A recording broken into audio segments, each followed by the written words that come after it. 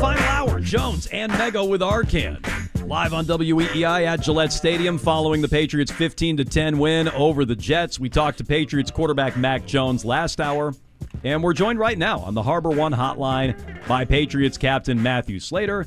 He's co-sponsored by Drains by James. When you need expert drain and sewer special teams, Eastern Mass depends on Drains by James, where they give a poop about your pipes. Mathew Slater, how are we doing this week? Doing well, guys. How are you all today? Well, we're doing good. I want to ask you something that normally you ask your teammates following a win, but you yourself rarely get asked. How does it feel? How does it feel to get that first win? I got to tell you, it feels great, and we are super thrilled, obviously, to go down and win a game in the division against a very tough opponent, and hoping to build upon it now. I don't want to bring the mood down, but there were second question. Matt, there were a couple missed opportunities with the field goals yesterday. What did you feel like went wrong on those kicks? Yeah, look, I mean that's going to be part of the process for us.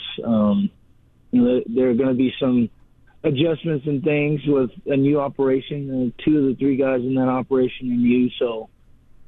We're just trying to get comfortable with that. And obviously yesterday it was tough kicking conditions. You had some wind, and I would say more wind than we've seen in that stadium in a long, long time, and then some rain. So, not worried about those guys. They'll hammer out the kinks, and, we'll look to improve as a unit moving forward.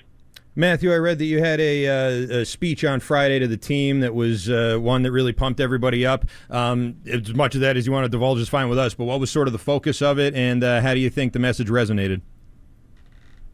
Yeah, I don't want to get too much into too much detail on that. Certainly, the leaders on this team, we're always going to try to do what we can to encourage the guys to try to bring out the best in everyone around us. And I feel like the guys really did a great job this week across the board. You could talk about the practice squad. You could talk about the starters.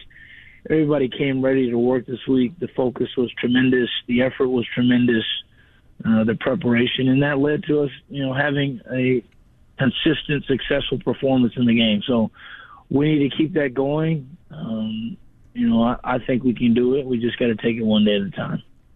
Bill Belichick, and I'm paraphrasing here, always dangerous, but he singled out the mental toughness of Chad Ryland bouncing back from a couple of missed kicks, some high snaps on those plays, poor weather, as you referenced. What have been your impressions of him and his ability to, bounce back when he does miss some kicks? Because that was a long kick he hit yesterday after missing a couple. Yeah, absolutely. The one thing that I keep coming back to with Chad is his level of maturity. For a young man who's obviously in his first year in this league, he's very mature, very poised, very professional. I think he learned a lot with his time around Nick Folk. But I certainly think just his demeanor, the maturity that he came in with. And I think that goes a long way, especially at a position like the kicker. Things are going to be good sometimes and they're going to be not as good other times. And you just have to be able to stay steady and consistent mentally, and your approach can't change when things don't go your way. So he did a great job of showing some resilience yesterday, and I think his maturity played a big part in that.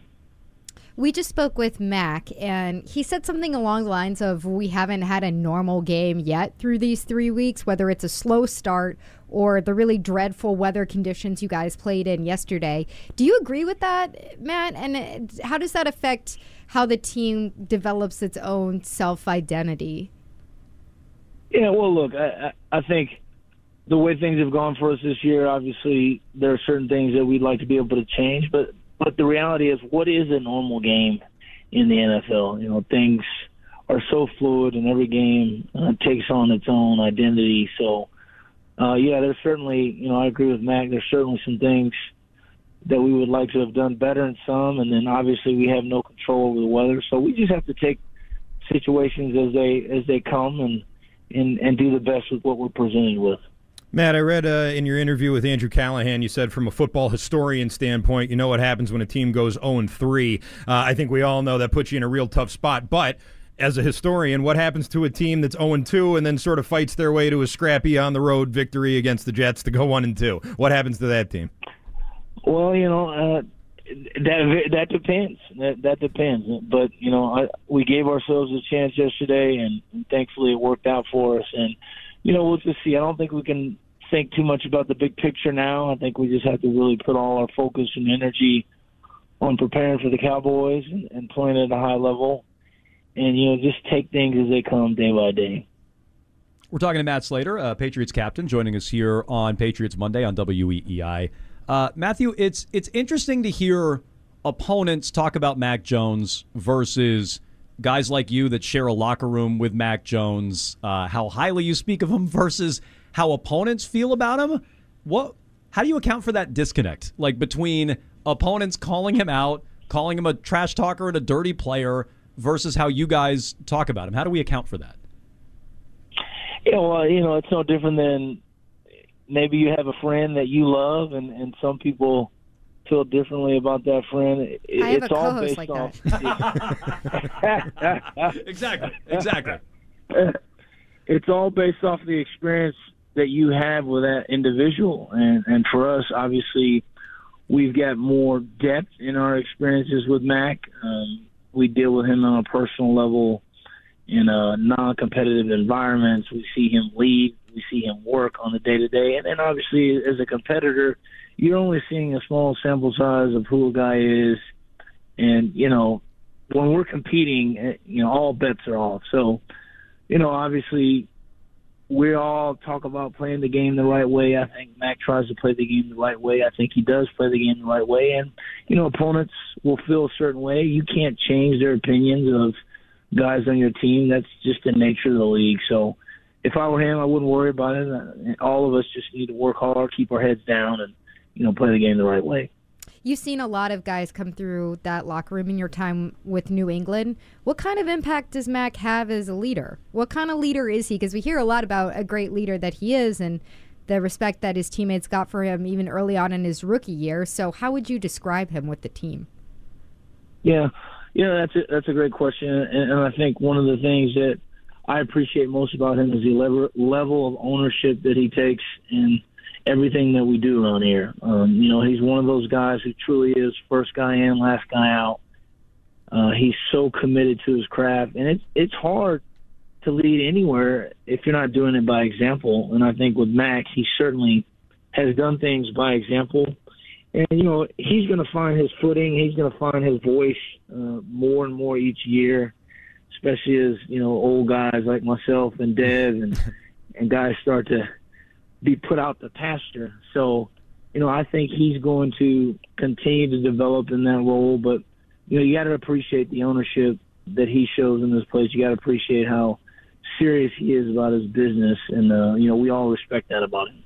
Matt, on the last drive of the game, on the Patriots' last drive of the game, your last drive, you guys punted on 4-3, and it was a situation where the Jets brought 10 rushers, and Romo and Nance even alluded to it, with all them rushing in a big moment in the game. None of those rushers got even close to blocking that kick. What can you say about sort of the coverage there and just the way that was all schemed up and what goes into stopping a rush like that in such a big moment?